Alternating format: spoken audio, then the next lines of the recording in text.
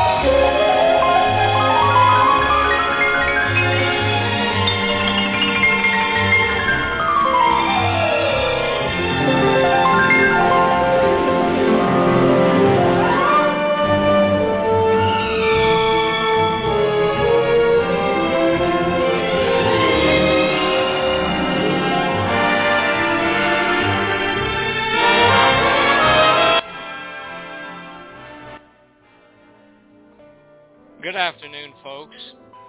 The Airline Radio Hour proudly presents another Gone But Not Forgotten airline. The past 4 episodes were called Airlines, Gone But Not Forgotten. In episode 54, we talked about Transworld Airlines, or better known as TWA. Episode 55, we heard about Pan American World Airlines, Pan Am. Episode 56 was National Airlines. And 57 last week, Braniff International Airlines. And today, we talk about Eastern Airlines, my airline. Great guest history and memories by former employees of these airlines are included in the broadcast. My name is Neil Holland. I'm a retired captain with Eastern Airlines and producer of the show. If you're listening on the show's website, www.blogtalkradio.com/Captain Eddie. You'd like to call in and talk with our guest, host, or to add your comments, you can dial us at 213-816-1611. The producer, me, will see your number on the caller's board and open your microphone, which is your phone, to bring you into the conversation. Now, let me repeat that number again, 213-816-1611. We're a satellite-based radio show, and we're carried around the world and over 50 countries we've identified that listen in regularly. And we've been doing this for over 11 years now. And if you'd like to listen to any of our previous shows, nearly 700 now, you can go to the web address I gave you, which was, again, www.blogtalkradio.com/Captain Eddie. Now, that Captain Eddie is abbreviated CAPTEDDIE. And you can choose any show from this show back to 11 years ago when it all began. Margaret, you were there with us when we started, and we'll be hearing from Margaret. She's on her road traveling eastbound to Jacksonville. Since we have callers and listeners from all airlines, we thought it would be a great idea to start a series of little-known facts about airlines that we call Gone But Not Forgotten. Now, I see you on my board hosting today's show. You're going to have to give me just a minute to open up some microphones here. because not only talking and producing at the same time, mistakes come up real fast. So I'm going to open, first of all, Captain Jim Holder's microphone and say, hello, Jim. How are you? Okay. How's everybody else doing? Okay, well, we can't hear everybody else, but let me open up Captain Jim Harris's microphone and say hello, Jim Harris. Now, wait a minute, Jim, before you say hello. Jim Holder, you're in the Atlanta area, right? That's correct. Okay. And Jim Harris, you're about out there in Texas. Exactly where in Texas are you, Jim Harris? I'm exactly in Dripping Springs, Texas, which is about 15 miles due west of Austin, Texas. Okay. It's called the Hill Country. It's got lots of little hills around here. All right. Very good. Very good. Okay, and now let's see who else we've got. Oh, I see. I'm going to open Margaret Bars is with us, and she's in a car on Interstate 10 and traveling eastbound, and she's going to be visiting over here in the St. Augustine, Jacksonville area. Let's see if we can get with Margaret. Hello, Margaret. How's your reception? Can you hear us? I can hear you loud and clear. Hello, everyone. Okay. Was that Luann in the background screaming? Or just... Of course. She's always screaming, always up to something. All right. And just where on Interstate 10 are you? You getting closer to Jacksonville? Well, we are. Sorry, Captain Neil. Luann's going to take the phone. Hey, Captain Neil. Hey, everybody. Hey. Just give you an update. We've been past Tallahassee, Lake City, and now we're at, now hang on a minute, and I'll give you a mile marker, 272, and we're barreling on down to Jacksonville. Now, Miss Leadfoot Margaret is driving, and I'm surprised we haven't been pulled over by the Florida Highway Patrol. You know, like they used to do on that show, I think it was called The Dukes of Hazzard, and that's where we're from, if most of you remember, Hazzard, Kentucky. Oh, no, slow down, Margaret. We got the fuzz coming up fast. Oh, for crying out loud, stop being dramatic, Luann. That's enough. Let Captain Neil get on with the show.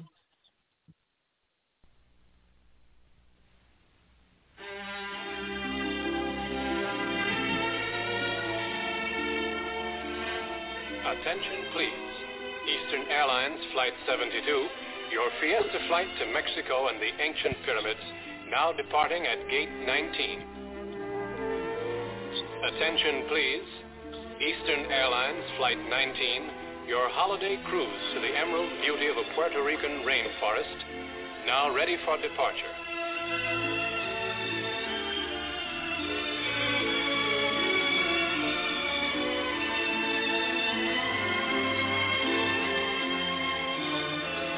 Attention, please. Eastern Airlines Flight 25, your vacation flight to cool Caribbean lagoons, now ready for boarding.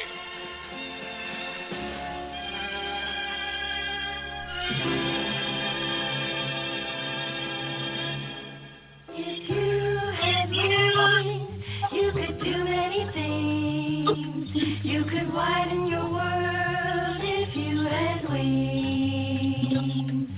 If you had wings, had wings, had wings. If you had wings, had wings, had wings, had wings, had wings. You could fly to a plaza where the people play at a Mexican fiesta in that land of Olay. If you had wings, if you had wings, if you had wings, had wings, had wings, had wings, had You could fly to Bermuda like a flying fish. That's us, computer. We'll be on radio in a minute. Have a ball on a cruise ship or catch fish if you wish. If you had wings, if you had wings, if you had wings, had wings, had wings, had wings, had You won't buy a sombrero made of real fine straw Or how about a nice handbag for your pretty mama? You can have cheap. You can have cheap. You can have cheap. Have cheap. Have cheap. Have cheap. Have cheap. You could follow a trade wind down to old San Juan and explore an old fortress before traveling on. If you had wings, if you had wings, if you had wings, had wings, had wings, had wings. You could flitter and flutter to the Isle of Spring, to that emerald green garden, and do wonderful things. If you had wings, if you had wings, if you had wings, had wings, had wings, had wings, had wings. You could fly with flamingos to that old French town, go on regal New Orleans, where the carnival crown. If you had wings, if you had wings, if you had wings, had wings, had wings, had wings, had wings. You do have wings, you can do all these things. You can widen your world, for you have wings. For you have wings, have wings, have wings. For you have wings, have wings, have wings. Have wings, have wings. A beautiful song, theme music, and guess where that music was used? Anyone would like to venture? Let's see. I'm going to open television? some microphones. Yeah, well, no. Well, I guess it was on television, but it was also, let's see, I got all the microphones now open just about. So anybody can identify that song with a theme park here in Florida? Disney. That's right. All right. Must be Disney World. Yeah, Disney World. That's right. Who's the one that identified that? I'll send you a gift. Well, Commander Ron. Okay, very good. Okay. Okay, thanks a lot. Thank you, Margaret and Luann, for showing up also. Appreciate you being on the show today. And I'm glad that Hazard County Sheriff, or better known as Florida Highway Patrol, rather, with those glasses on, haven't stopped you, and you're making good time heading this way. Now, I want to turn the history of Eastern. We're going to start off by talking about Eastern, and then we've got some special guests that we'll be talking with during the program. So let me see. Jim Holder, if you will start us off on the short history of Eastern Airlines. Go ahead, Jim. Oh, well, thanks, Neil, and hello, girls. Hey there, Captain Jim. Okay, thank you. Appreciate that. Now, we have a short history of Eastern Airlines, and then we're going to have special guests that are with us today that will tell us about a tragic part of Eastern history, and with a very special request from the listeners. And we also have a guest who was a former Eastern employee from San Juan, Puerto Rico. He'll be talking about the Eastern Airlines' importance to Puerto Rico and the Caribbean. Now, Captain Harris, how about starting us off with some of those Eastern history? Okay. Eastern Airlines is one of those carriers that most of us will have heard of, but not many have flown, especially if you're under 40 years old. We take a look at the rise and fall of this once great U.S. carrier. The origin of Eastern Airlines can be traced back to the late 1920s when flying is Pitcairn Aviation. Its life began as a simple airmail carrier. Harold Pitcairn in 1929 sold the fledgling airline to Mr. Clement Keyes, owner of North American Aviation, who changed its name to Eastern Air Transport. The Airmail Act of 1934 saw a change in the aviation landscape, which led Eastern to split off from North American Aviation and to start trading as Eastern Airlines. Under the management of WW1 ace and race car driver Eddie Rickenbacker, the airline began to grow. Used a fleet of 2 Fokker FX and 3 Ford aircraft trimotors with Curtiss Condors and Kingbirds added later. Its route network expanded massively. Over the next few years, it added connections to Atlanta, Miami, Boston, and Richmond. At the time, the majority of big airlines in the U.S. were heavily focused on transcontinental flying. However, Eastern was different, homing instead on connecting the East Coast. Within a few years, the carrier has secured a number of routes spanning from New York in the north to Miami in the south. Their near monopoly of inter-East Coast services attracted high demand from passengers looking for vacation in the Florida area. Adopting the tagline, "Number one to the sun," Eastern enjoyed rapid growth throughout the 30s. In 1933, Rickenbacker, along with his business partners, bought the airline from General Motors. A year later, Eastern was the 4th largest airline in the U.S. by passenger numbers. Eastern played its part in World War II, providing military air transport services between Florida, Pennsylvania, and Texas.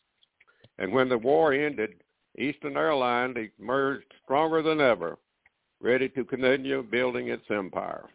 It was the most profitable airline in post-war times and never, ever required government subsidies.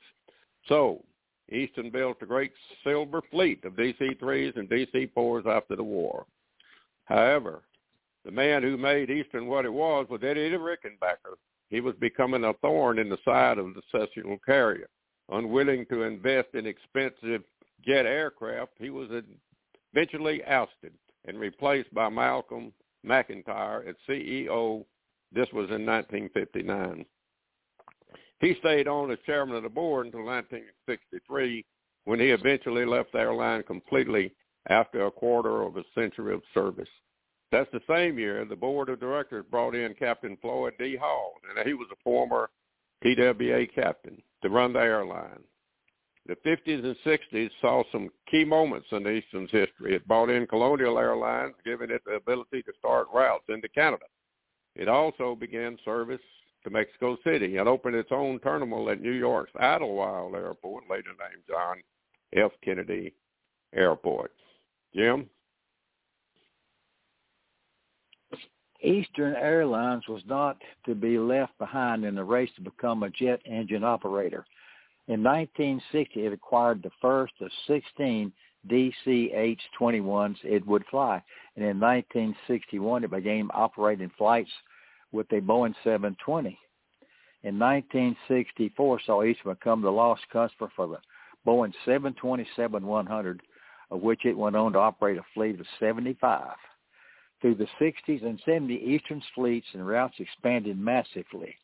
It was a launch customer for numerous other game-changing aircraft, including the Lockheed 1011 TriStar, and was the first U.S. airline to operate the Airbus A300.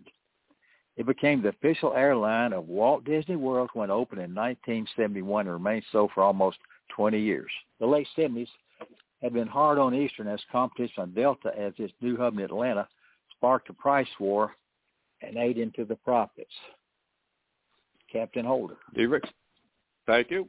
Deregulation in 78 only added its woes as more carriers came with lower fares to encroach on its territory. The airline struggled on, becoming the launch customer for the Boeing 757, an aircraft which the then President Frank Borman hoped would turn its fortunes around. However, the low prices of oil made the savings from this new aircraft almost negligible, and the debt accrued from this airplane and the purchase of the Airbus A300 weighed heavily on the airline's balance sheet. At one point, it was paying out more than $700,000 a day, that is unbelievable, in interest before any flights had even taken off. At the breaking point, Borman eventually sold the airline to Texas Air in 1986. Texas Air was under the leadership of Frank Lorenzo, who had also recently bought Continental Airlines, too. However, shortly after the sale, the FAA hit Eastern with the biggest fine in aviation history, And that's until 2010 when American Airlines was fined $24.2 million for something, charging the carrier $9.5 million for the violations. Jim? Kept with more money going out than coming in, Eastern was forced to scale back. Employees were laid off, and those who stayed had to face steep pay cuts and benefits. Labor disputes were rife, leading to costly flight cancellations, which lost the airline millions in revenues. Eastern Airlines shuttle was sold off, eventually becoming the Trump shuttle. Other parts were sold off to Texas Airlines and Continental Airlines until finally the airlines filed for bankruptcy in 1989. The final flight of Eastern Airlines took place on Saturday, 19 January 1991. At its peak, it had clocked up more than 33,000 passenger miles a year. In 1989, it achieved just 11,000. You might think that this is the end of Eastern Airlines' story, but there's a twist in the tale. In 2011, a group bought the trademarks and intellectual property rights of the defunct carrier, and in 2014 filed in an application to begin service in the U.S. It began using Boeing 737s to provide wet lease services out of Miami International in late 2014 until using a traditional hockey stick livery. It operated charter flights between Miami and destinations United States, Caribbean, and Latin America. In 2017, Swift Air acquired the Boeing 737-800 assets of Eastern Airlines, stating Eastern Airlines' name, assets, associated trademarks will be retained within the transaction. So if you've seen Eastern at the airport recently, you're not necessarily going mad. And that's a short version of once proud, historic, great airlines, Eastern Airlines. Captain Holder, I'm just going to forego the comments about the last week's show because we have some special guests with us today, but I am going to add the comments that we've received because of one of our guest requests to be on the show today, and it's about concerning Eastern Airlines Flight 401 and the memorial that's is going to be dedicated here, hopefully in December. But I'd like to give a few of these comments. One was from Barbara Rodriguez, and she said, I shared this on a private group for the Eastern folks in Boston and encouraged others to share. And my comment back to her was to thank you, Barbara. It's time for public awareness for this tragic aviation disaster with an appropriate memorial. And Barbara replied, I was flying only 6 months with Eastern on that fateful evening. I encourage all of our Eastern family to spread this information we're about to tell you about on the show. Sandy Pearl, who's with us today, also shared a comment, and she said that she shared it with the Silverliners International. And Carol Fenzoil, she says that I'm going to try to send your post to the ex-employees of Braniff International Airlines. And Yodis Frankie, I had the flight attendant Beverly from Eastern Flight 401 on my flight from Miami to Newark when the memorial was first erected. She slipped and injured her ankle during the ceremony. I was so fortunate to have her on my flight, and we talked the entire time. Those were just a few comments that I wanted to share with you, Beverly and Ron, our guests today. We have Miss Beverly Raposa and also Mr. Ron Infantino. I hope I pronounced both names correctly. I have a hard time doing that when it is not S-M-I-T-H or J-O-N-E-S. I have no problems there. Beverly grew up outside of Newark, Rhode Island, and applied to TWA, but she was a half inch too short. She was hired by Eastern as they needed Spanish speakers for their growing San Juan flights and graduated in March of 1969. She said she loved it.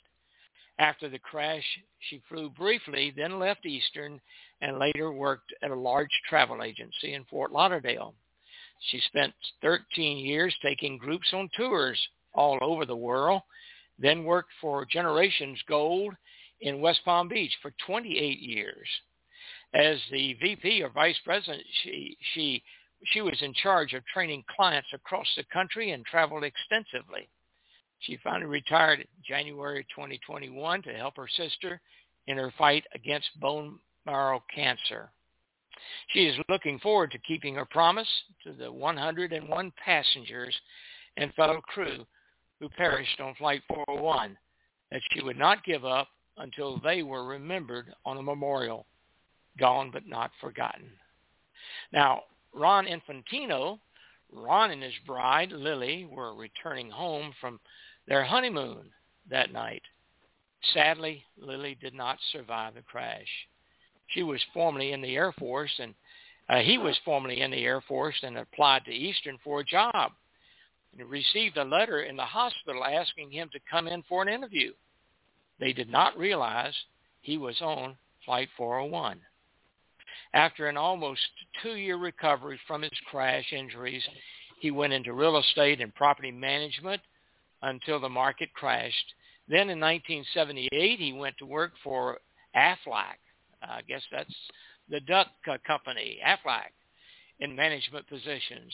He was the district coordinator, recruited and trained new employees, and also did sales.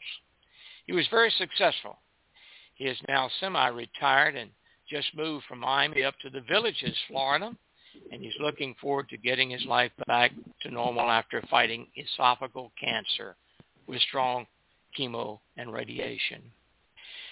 Beverly and Ron, I'd like to first read a posting the radio show did this past week and turn the show over to you and Ron for your comments and your thoughts.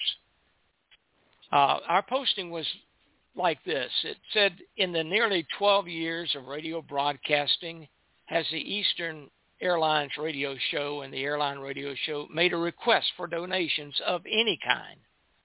However, this request is one that we happily endorse and ask for your help for this great cause. I will let this letter addressed to the radio show explain and ask you for your consideration. Details are at the end of the letter as to how to go about making a donation. And thank you for your help. The letter from Beverly reads, Hi, Neil.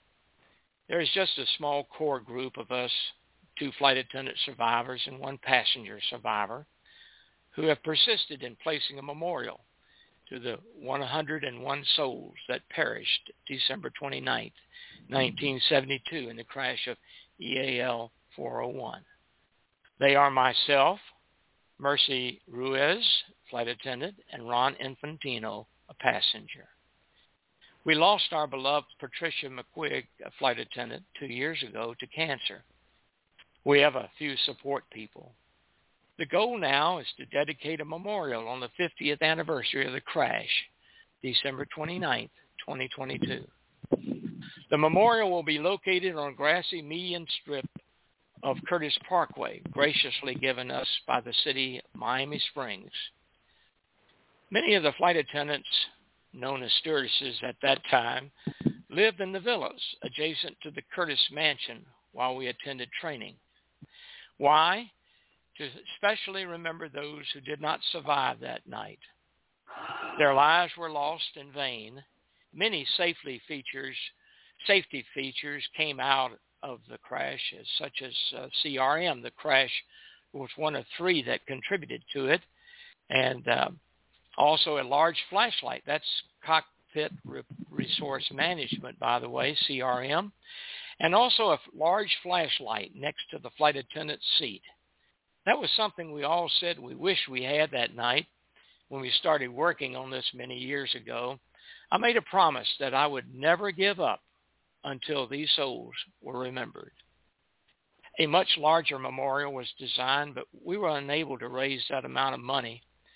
I remembered what Patty said to me months before she died. Let's take the money we do have and put up whatever we can before we are all dead. But our lives got in the way, and my sister began a bone marrow cancer 3 years ago, and I've been there for her. And Ron battled esophageal cancer last year, but several months ago, a friend of mine who is a senior flight attendant with Spirit called me and said he knew how important the memorial was to me, and this being the 50th year, he wanted to help make it a reality. And so we began in earnest again. The National Air Disaster Foundation has been accepting donations and holding them in trust for the memorial. The cost of the memorial is $8,705. They have $8,300 now in donations, so we are $405 short for the memorial. But we also have to pay for the installation, which is $3,500, and we have to have a concrete slab in place for the memorial to sit on. We know we will have to raise at least $1,500 more than that. So we have to raise about $5,405. We are so close to having a memorial and dedicating it on the 50th anniversary. I have to go before the Miami Springs City Council on June 27th because the memorial we are going to place is smaller than the one originally planned.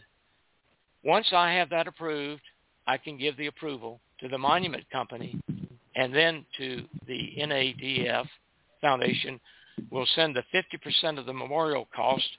This must be done by mid-July in order to have the memorial in Miami Springs and in place for the dedication. We would be so appreciative of any tax-free donations to help us reach this goal. Here is the donation information. Donations may be made by check payable to the National Air Disaster Foundation. Please make a notation on the check that it's for Eastern 401 Memorial. Or you can send a check to the National Air Disaster Foundation at 2020 Pennsylvania Avenue Northwest, number 315. That's Washington, D.C., 20006. And you can pay by credit card. Please go to their website, which is www.planesafe. That's a simple one. www.planesafe.org and click on donation. Please make sure that and make a notation that it is for the Eastern 401 Memorial. The executive director of NADF is Gail Dunham, and she asks that you also send her an email for both check and credit card donations with your name so they can send you a thank you letter acknowledging your tax-deductible donation. This is for both corporate and personal donations. And you may also call NADF, the foundation, at 888, and I'll give you the phone numbers later if you have any questions. And she closes out by saying, thank you so much, Neil, for your support to this ever so special cause. I look forward to being on the show with you Saturday. And here she is with Ron with us on our show today. So this will be on the Facebook, that we will give these numbers again, the telephone numbers, the addresses, the names, and how to go about doing this. But we've had a very good response to it so far. And now I'm going to turn it over to Beverly. And Beverly, I hate to take up most of the time, but I wanted to get that information in your letter to the folks that are listening. Let's see, I'm going to have to open up your microphone because you said that you had closed your microphone, but now it is open. So hello, Beverly. Hi, Captain Neil. Can you hear me okay? I got you 5 by 5. Thank you so much. Thank you so very much for having Ron and myself on this today. It is such a very special cause and very dear to my heart. And I wanted to go over with the listeners and tell them some of the facts of this because it's been a while. You know, it was very difficult to get to this point. It's been many years in the making. We started this after the 35th anniversary, actually, when a Miami Herald reporter, Louisiana, said, why don't you guys get together and try to, come up with a memorial? And, we did, but, none of us really knew what we were doing. And it took a while. There were many disappointments along the way, many times that we thought we had a home for the memorial, the difficulties in raising it, the money for that large memorial. But you know what? We never gave up. We never gave up. And for me, it's something that I wanted for so long. And now I'm feeling blessed that it's coming to fruition. And I know Ron and Mercy share that same feeling too. And I know Patty up there in heaven is looking down because she was so important to this. Personally, I'm so grateful to my dear friend, Senior Flight Attendant for Spirit Airlines, Shannon DeWitt, for helping to make this a reality. He called me several months ago, and he said, Bev, I know how important this memorial is to you. And this being the 50th year, I want to help you to make it a reality. And I'm like, all right.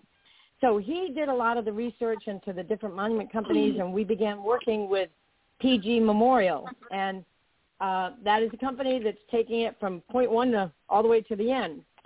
So kind of a little description of the memorial. And, Neil, I will send you a picture this coming week of the updated rendition of the memorial, as I had to make a change on it in the wording, and we did have a plain up, but we had to remove that.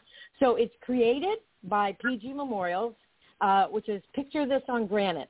If any of you want to look and see some of the beautiful things that they've done, you can go to their website, which is www.picturethisongranite.com. The memorial itself is gray granite with a black granite face on the slanted top with the names of the 101 souls that perished. And it reads, Eastern Airlines, EA 401, December 29, 1972. Flight from New York/JFK to Miami, MIA. In loving memory and to honor the 100 souls that perished and the 75 survivors. It stands about 4 feet high with the base, and it's about 3.5 feet across. And as you said, and I mentioned in my letter, it's going to be located in Miami Springs on Curtis Parkway. We're very close to the Miami Springs Country Club and the Curtis Mansion. And, years ago when the Miami Springs Council, when we originally approached them and they gave us the approval, oh, my gosh, that was quite a night. And I'd like Ron I know, Ron, you remember how excited we were that night and what you and I were out on the sidewalk and looking up to all of our folks up there. I'd like you to tell everyone, your feelings, what you felt that night that we received that approval and finally had a home for the memorial. Ron? Yes, I will, Beverly. I'll be happy to. Excuse my voice, everyone, but I'll do the best I can. Yeah, I mean, this was a long time coming, and I remember so vividly, almost 50 years ago at Lily's gravesite, promising her that one day we're going to have a memorial. I don't know when, but one day. And thank God, I think it's coming to fruition. And we're so excited that the city of Miami Springs has given us a beautiful piece of property. We couldn't have asked for a better piece of property, to be honest with you. If you're ever familiar with Miami, it's right over the 36th Street, where all the training centers are at also. You got Airbus there. You got Pan Am Flight Academy. You have Boeing. So a lot of the flight simulators are there. A lot of training goes on, too. So this is really appropriate. As you turn into Miami Springs, the memorial will be over there, and people will be able to see it and meditate. And we're just blessed to have something like that happen to us. So we're excited about it. Mm-hmm. And Ron and I, when we came out of the hearing, we were out on the sidewalk, and, we looked up, and we said, we did it. We did it. You will never be forgotten. We are going to make this happen, okay? And the importance of the memorial is that, it's so important to family members and especially and friends of those 101 passengers and crews. I have spoken to some of the family members, one of them that lost his sister in this crash. And it's so important, and it's giving them a place if they wish to go and remember their loved ones. Certainly they can't go out to the crash site, in the Everglades. And I think it's really going to help them with being a very respectful remembrance, dedicated 50 years later. And it will allow closure for some people. And, Ron, I know, that you and Lily had only been married 20 days. And as you said, you made that promise to Lily that she would never be forgotten. And so I know it's very important to you, right? Well, I'll be honest with you and everybody out there. There's not a day that doesn't go by, and I'm sure, Beverly, you can attest to this, that we don't think about it. It crosses our mind. Every time we look up and see an airplane, it's there. It's always going to be there, and that's just part of life. We can't change things that's happened, but we can make things perhaps better, and that's what we're looking forward to there's so many people that I've met. They all have their own plane crashes in life, and it's how you handle it and what happens afterwards that counts the most, because we're all going to have times of trouble in our lives. It's what you make of it, You could wallow in it, have pity, whatever, but, you got to get over it and move on with your life and make things better for you and for other people around you. Mm-hmm. Well said. And so this is going to give many members, family members like Ron that. And, the donations that I know Neil read the letter and that I had placed in there, the donations are being taken by the National Air Disaster Foundation for many years. Gail Dunham, who's the executive director, she asked that each donation, whether by check or credit card, have the notation on it, Eastern 401 Memorial, because the donations are earmarked for the memorial. 100% goes into that escrow account for the memorial. Nothing is held for the foundation. So 100% of your tax deductible donation is going to go to them. And you will receive a letter acknowledging that tax deductible donation. So for us, we are so hopeful that we can raise that $5,405 still needed for the installation of the memorial and the placement of that concrete slab. And I have to say, we truly, Ron, Mercy, myself, we are so grateful for the support and love that we have been shown, especially this past week, Neil. Oh, my gosh, the response has been just tremendous.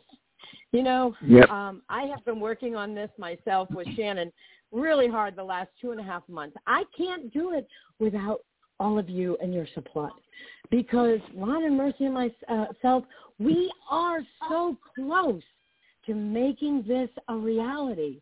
But we need you, and we so appreciate you. So thank you so very much. Mercy will actually be writing an article on the memorial for the Silverliner fall magazine, and I hope then she and I can be on a show, maybe sometime in August, maybe to give you an update on the progress of the memorial. So we will have the dedication on December 29th of the Eastern Airline 401 Memorial. Yes. It is going to happen. And I hope, Ron and I and Mercy all hope that some of you listening will be able to join us. Please feel free to reach out to me. My contact information is at the bottom of the letter I sent that Neil sent out to everyone. But I am so, so very excited, as is Ron and Mercy. So, Neil, and I can't thank you. Go ahead. I've got another person here that's rooting for you as well. Sandy, I think you're online with us. Are you with us, Sandy Pearl? Yes, I am. Yeah, and you know how important the memorial is. Tell us, Sandy, about the memorial and your thoughts about it. Well, I think that memorial brings many things to people's minds, and we're pretty much conditioned through the war, our national representatives and legislators and events that have occurred. And it's very important that people understand that A memorial is a preservation of memory. It preserves the memory of something, anything that serves to keep in memory. A monument is a memorial of a deceased person or an event. And these are so important to be able to educate our younger generations, to carry it on. And it's not when a child may ask you about it, but know that they will. And it is so important that we continue to represent the legacies and lives of people.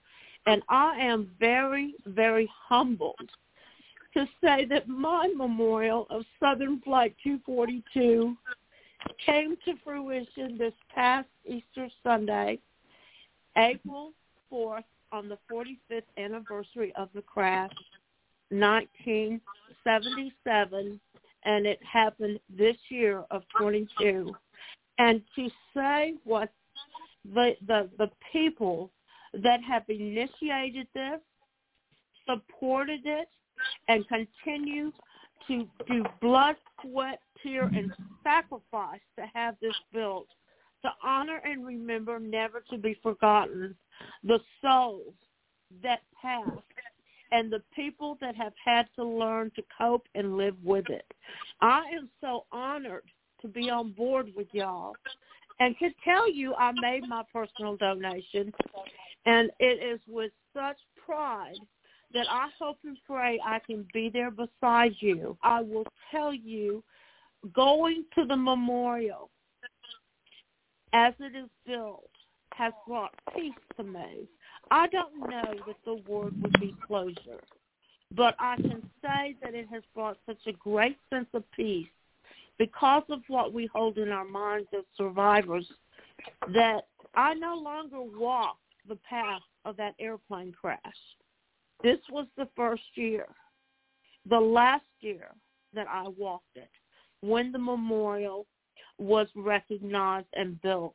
And I'm telling you, to see that monument with all those names and to know that you've met their children, their spouses and grandchildren and great-grandchildren now. There were 72 killed, 9 on the ground, and 22 survivors. And like Beverly and Ron said, is that there's so few left to carry it on. But this is something that is so important in the industry and the legacy of all that are involved. And congratulations to you. Godspeed, and may your heart find peace to see it all together as one now and not fragmented from what we went through. But Godspeed to you. I'm just so humbled and so excited to see this come to fruition for all of the people involved, the airline industry, and everything that makes it come together. And I thank you. I feel very privileged to even have a voice in this. Oh, my gosh, Sandy, thank you so very much. Thank you, Sandy. Thank you. That brings me to tears. Yes, and Ron and I both, right? Oh, my gosh. And what you said is so true. And, Ron, I know you feel it, too, that there will be peace for us on December 29th of this year as it's dedicated, like you said, and remember. So, Beverly and Ron, I think the memorial, once it's built and it's there, you'll find that a lot of Eastern people will go there just to recall that. And so many people worked out in the Everglades. A friend of mine, my best friend from high school, a mechanic with Eastern, was one of the first arrivals out there to the Everglades. But that memorial will be a tremendous focal point for Eastern Airlines forever. We have our own memorial, the Pilots Association, and Jim Holder could tell us a little bit about that, because we have one in the Atlanta terminal. And I guess it would be called a memorial. A lot of folks that they go through the terminal. And Jim, I'm going to ask you to tell us where it's located and what the memorial is all about, Jim Holder. Well, it is in the North Terminal, the Atlanta Airport, the domestic side. It's about opposite the North Gate number 5, North Doors number 5. It replaced the original memorial that was started in Miami many years ago, where they listed the people who died, and it got so big that they had to move it to Atlanta. And then we didn't have people being hired on, and the ones that were still here as Eastern started its decline, we decided that we would just put the names of every pilot that flew for Eastern going all the way back to the 20s or the 30s or whatever. It took about another pilot and I, it took us about 7 or 8 years to get all the names, and we had something like 16,000 names of pilots. We knew that was really too many. And so we had to cull it down, and we got it down to about 6,600, and we put it up. It was cast in bronze. We raised something like $45,000, and that was more than enough that we needed. It ended up costing about $25,000. But it's there. It's up on the wall, and we have some pictures of photographs of airplanes around it. It's there forever, if we understand it. And the airport has no plans to remove it or anything. So you can go through and see alphabetical your family member, a friend, or whoever, and see them, and you can go Google it. And I can't tell you exactly how to do it, but once you Google it, you can zero in and read the name on it as if you're standing right in front of it. Wow. Is your monument also going to list the survivors? It's going to list all of the Eastern pilots, all of the Eastern pilots. Are you talking about the pilot memorial? No, she's talking about the Eastern. The one that we're doing. Okay, excuse me. It will just have the 101 names of the souls that perished on it. Wow. Well, the number is just so extraordinarily large that I can comprehend the reasoning behind that. But I will tell you, it was very profound with the monument to go and see your own name on it. And what Ron will cherish and experience personally as he goes and sees Lily's name on it, that forever, ever, she will be honored and remembered. Yes. Yes. Mm-hmm. Yep. That was Ron saying, yes, it's so important. It will mean so much to him and bring him the peace he needs, too. Do we have matter any how many years ago. So, Do we have any questions from our host, our guest host? And I've got a couple of numbers here. Let's see, area code 519. Who might that be at area code 519? That's Renee McKinnon from London, Ontario. Hello, Renee. Good to hear you. Enjoying the show very, very much, and I'll be supporting the program later on. But keep up the good work. Thank you. Thank you. So the Captain, can I have a word? Can I have a word? Sure. Jose yes. Over here. Yes. Go ahead, Jose.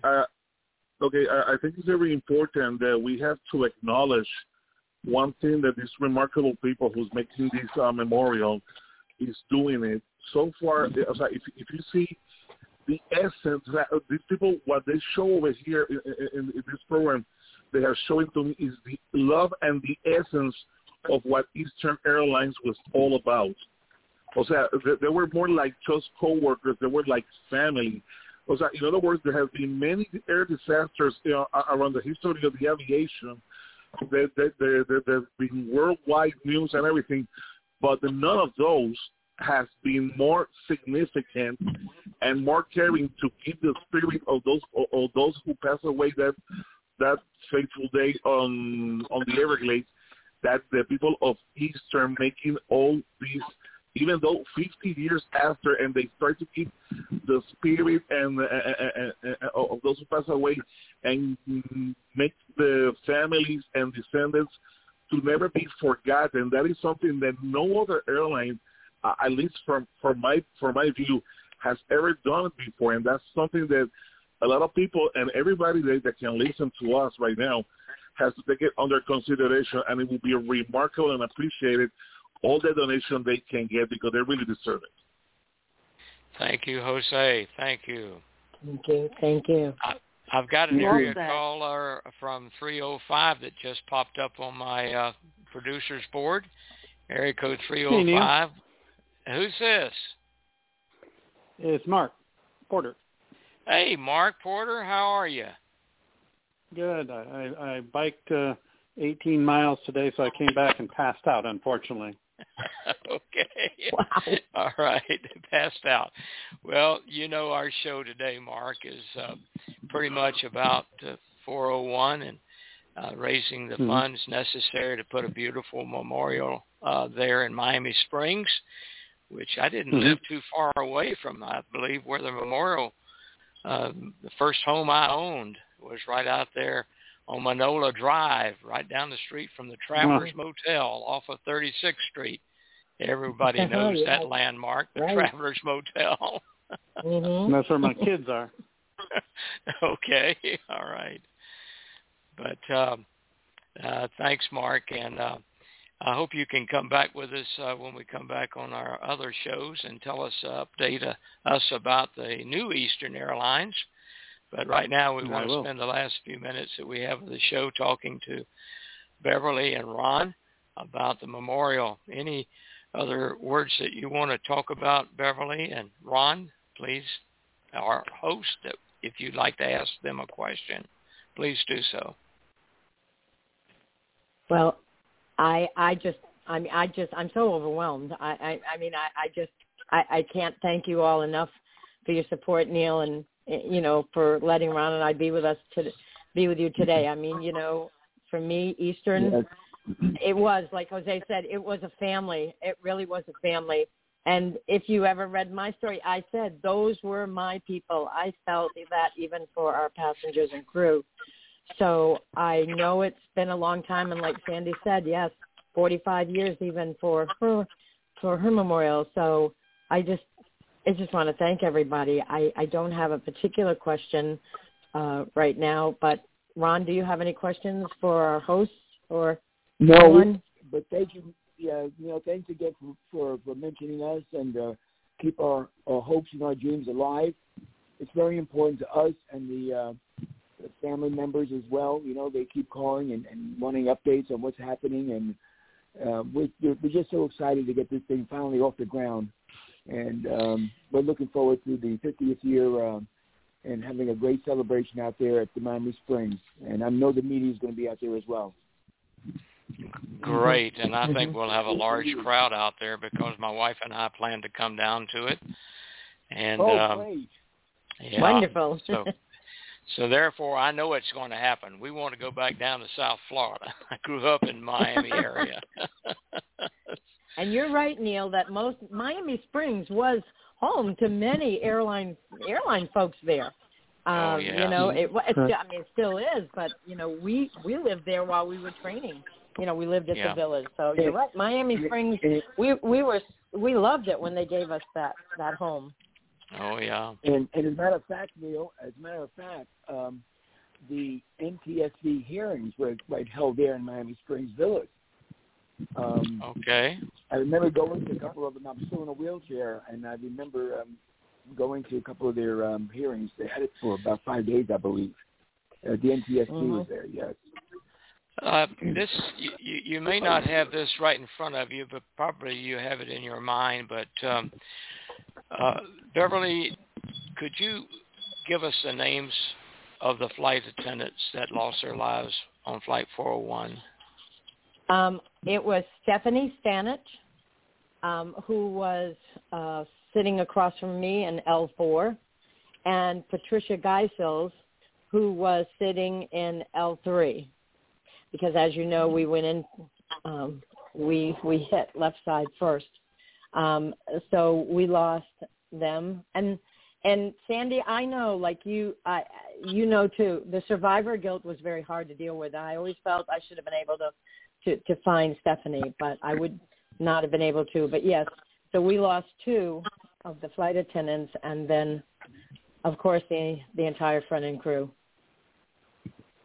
And they were Bob Loft, Captain Bob Loft, and Bert Stockstill. Yep. I knew Bert, and also Mm-hmm. Don Repo, Don Repo, and there was another pilot there also, I believe. And if any of the listeners want to know more, if they just Google Eastern Flight 401, and you'll see the original website done by Peter Weingart out of New York, who wasn't with us, but he used to fly that. He was on that flight many, many times coming down to see his grandparents down here from New York. So you can just Google it, and you'll see quite a bit there. Okay. You know, stressing the urgency of this to be completed, I just want to say that it was just one other flight attendant and myself. My cockpit crew was killed. And Kathy flew for 45 years and retired and was diagnosed with Parkinson's disease and passed right before the memorial, the year before the memorial was finalized. So it was very hard for me and many others to see this come to fruition without her, as our numbers are getting smaller, but we know we are looked upon by all of them. Yeah. Jim Holder, you had a comment? Yes, I want to clear this up in my mind. It's on page 9. It starts out High Neil. There's just a small group of us, and it goes all the way down to talking about send a check to, and at the very bottom it says, thank you for so much. Looking forward to you, Beverly Barbosa. I think that's what I'm going to do is I'm going to copy and paste that and send it on my EL info list. It'll go out to about 200 names of pilots and these other Eastern people. Thank you. And I'll make a donation too. Thank you. Thank you so much. And if you need to put my information, it's at the bottom of the original letter. You're most welcome to put my email address and phone number on it too. Okay. All right. Do I have your email address here somewhere? I get confused very easily at age 85, so you got to help me out. Yeah, I'll give it to you. I've got her address. So okay. I'll get it good. To you. All right. Yeah, well, it'll go out this afternoon, I guess. And by the way, the REPA website is repaonline.com. REPA, R-E-P-A, for Retired Eastern Pilots Association. repaonline.com. And you'll see, I think you can see the Atlanta Memorial for all the pilots there, right, Jim? Okay. On that website. Yeah, it's there. Yeah. North Terminal. Yeah. So visit that repaonline.com. And thanks, Jim, for getting it out to the remaining pilots of Eastern that you have the mail list for. And we appreciate it. So, Beverly and Ron, your dream is going to come true, and we'll see you in Miami December 29th. Thank you so much. Thank you. Thank you, Neil. Thank you. Thank you, everyone. Thank you. Thanks, everyone. God bless. Congratulations. God bless. Thank you. Now, goodbye. I have any other questions before I ask Jose, who's been standing by? Let's see. I got Mark. I think I've talked to just about everybody here. Jose was not a former Eastern pilot or Eastern employee in San Juan. Tell us what you do, Jose Garcia, for spotting planes and so forth. Well, back in my homeland, I live right now in Tucson, Arizona. But back in my homeland in San Juan, I used to be what we call a spotter. A spotter is a enthusiastic aviation fan who likes to take pictures, videos, share, or buy scale models and everything, and always keep watching the traffic that comes because eventually something unexpected might arrive, and you never know. And that was happening a lot in Puerto Rico during the Eastern era and also the 90s era, which were the biggest prime back then. But also, I'm also a historian. I always kept data about the events that happened in San Juan during the 70s, even though I didn't live the old 70s because I was born in 72. But from the 1970 all the way through here, I keep data. I was doing researches and everything. And when it comes to Eastern Airlines, I will have to say that Eastern Airlines entered to the Caribbean in 1970 using Puerto Rico as the main base. And why the main base? Because according to what I found, Eastern Airlines found a very important geographically position in the island to have it as a hub. Because not only Puerto Rico would be geographically was a very centered, but because that will help also the airline to have the connections from the island, not only the connections from the small islands that the big jets couldn't go, but also the people of Puerto Rico who also like to travel around.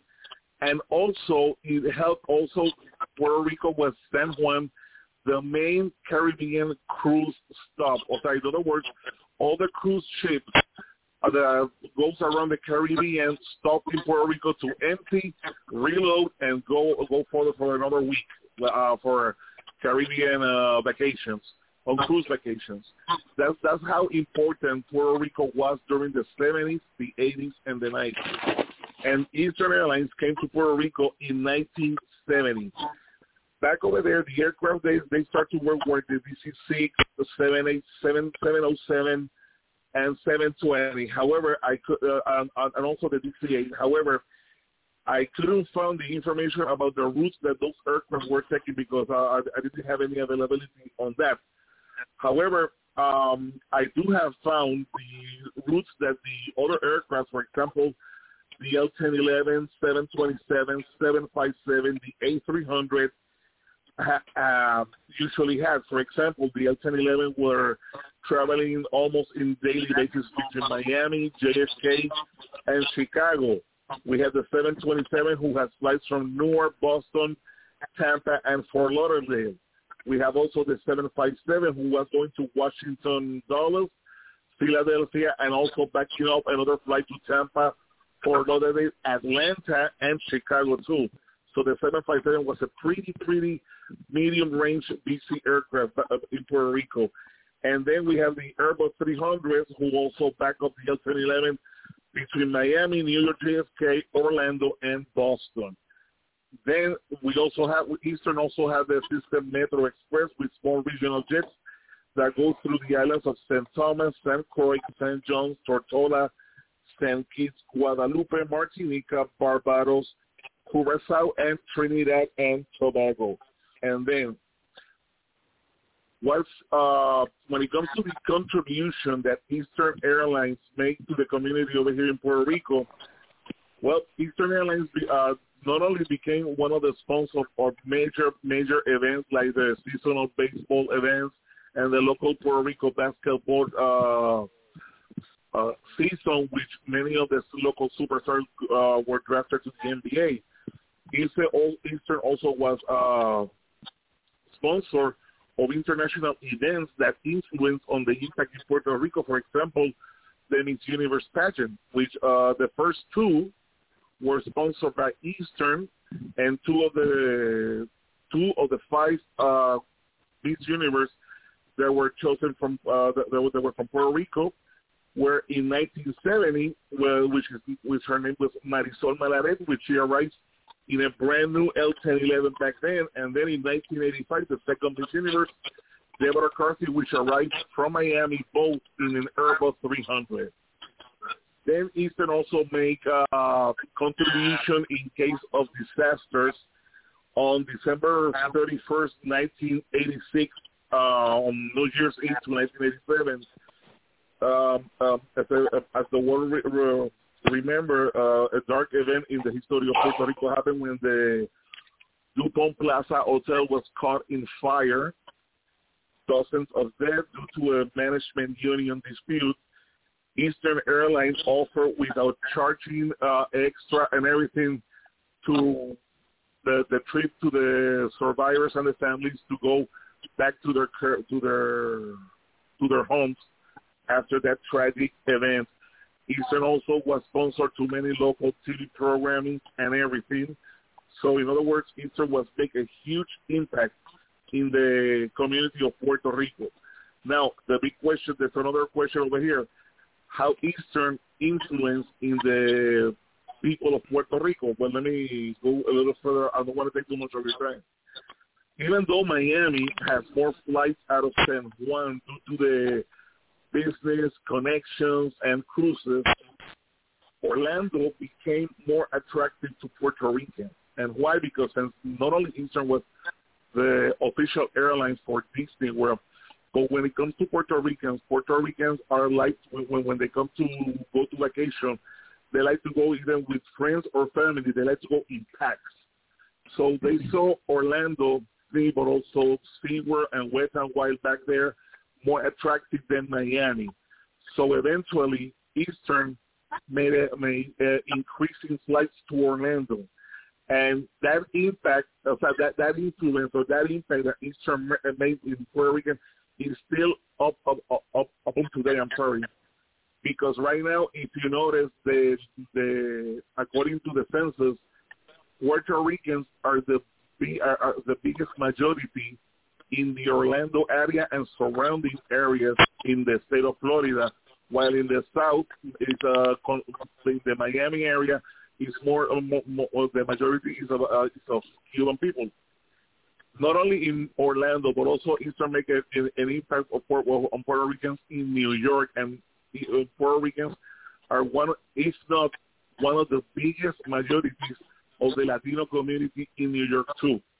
So that's how the impact Eastern made, because according to the propaganda, the TV ads and everything, Eastern made the Puerto Ricans look those destinations very attractive, not only to visit as a vacation, but also to invest, to move people over to purchase house and everything.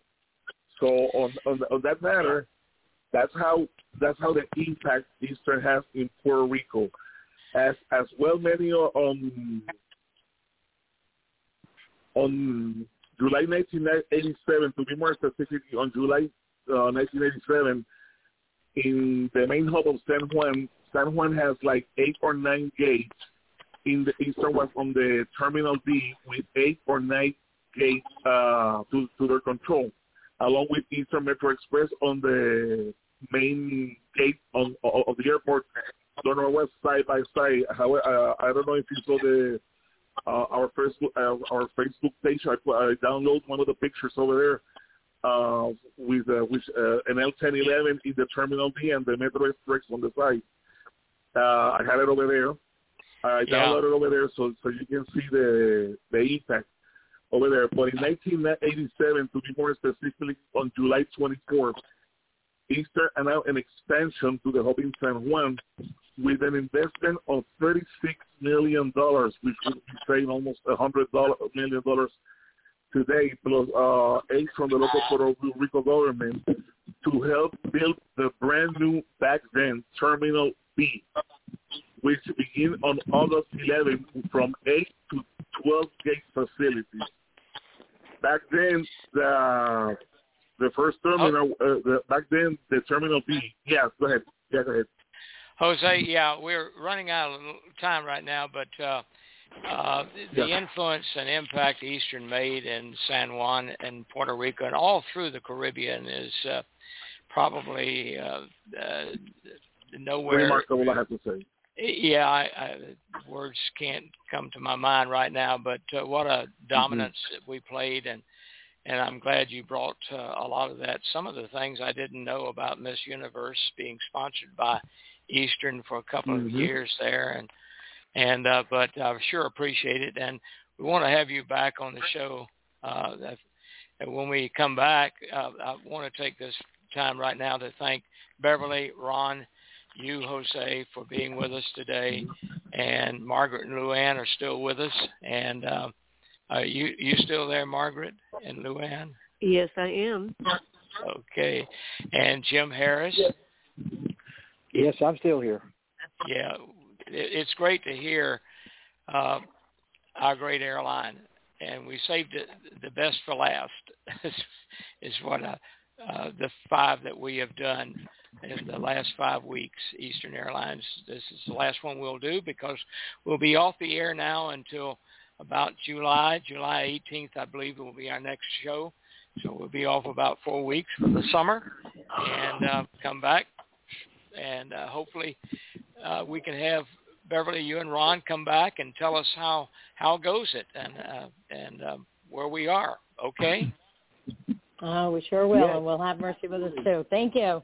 Thank you so much. Thank you so much. I'm gonna let Captain Harris get us out of here. So I'm turning it over to you, Captain Harris. Thank you so much, Jose, for the words. Anytime, I may restate and hello to every other participant. Thank you. Captain Harris, it's all yours to take us out of here.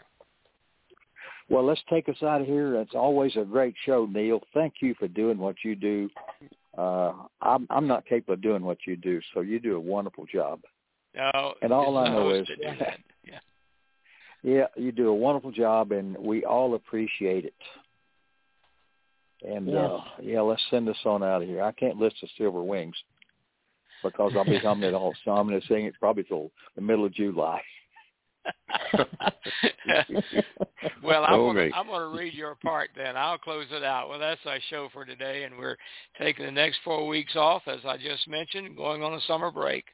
Thanks to all of our hosts, and we want you to have a wonderful summer and stay safe and healthy, and we'll see you when we return in July at 1 p.m., remember, when we hear about Margaret and Luann's visit to the studio of the Eastern Airlines Radio Show and the Airline Radio Show, which they will be doing this week.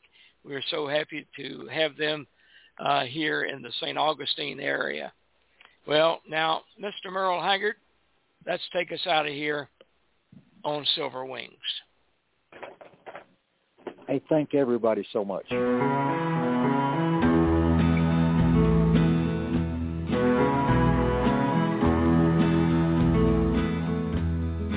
Silver wings shining in the sunlight, roaring engines headed somewhere in flight. They're taking you away and leaving me lonely.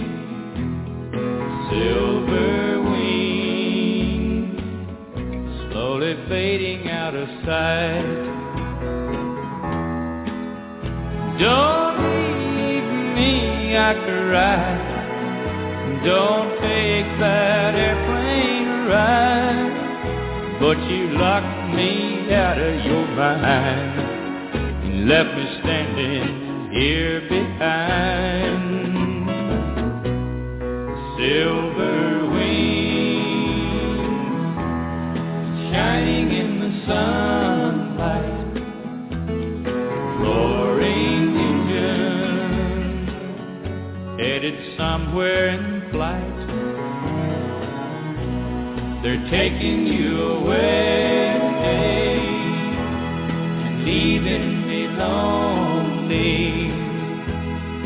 Silver wings slowly fading out of sight.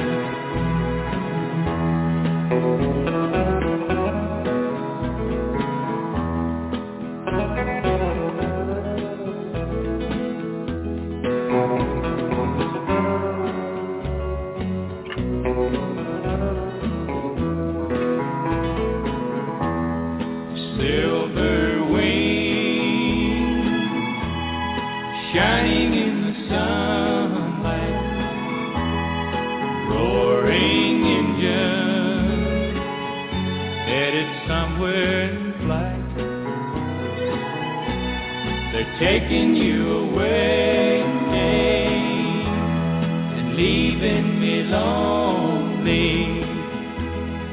Silver wings slowly fading out of sight. Slowly fading out of sight. Thanks all.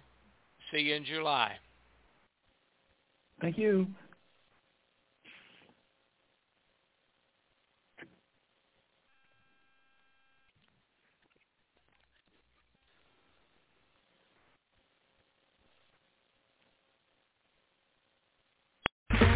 Okay, round 2. Name something that's not boring. A laundry? Ooh, a book club. Computer solitaire, huh? Ah, sorry, we were looking for Chumba Casino. That's right, ChumbaCasino.com has over 100 casino-style games. Join today and play for free for your chance to redeem some serious prizes. ChumbaCasino.com. No purchase necessary. Void where prohibited by law. 18+ terms and conditions apply. See website for details.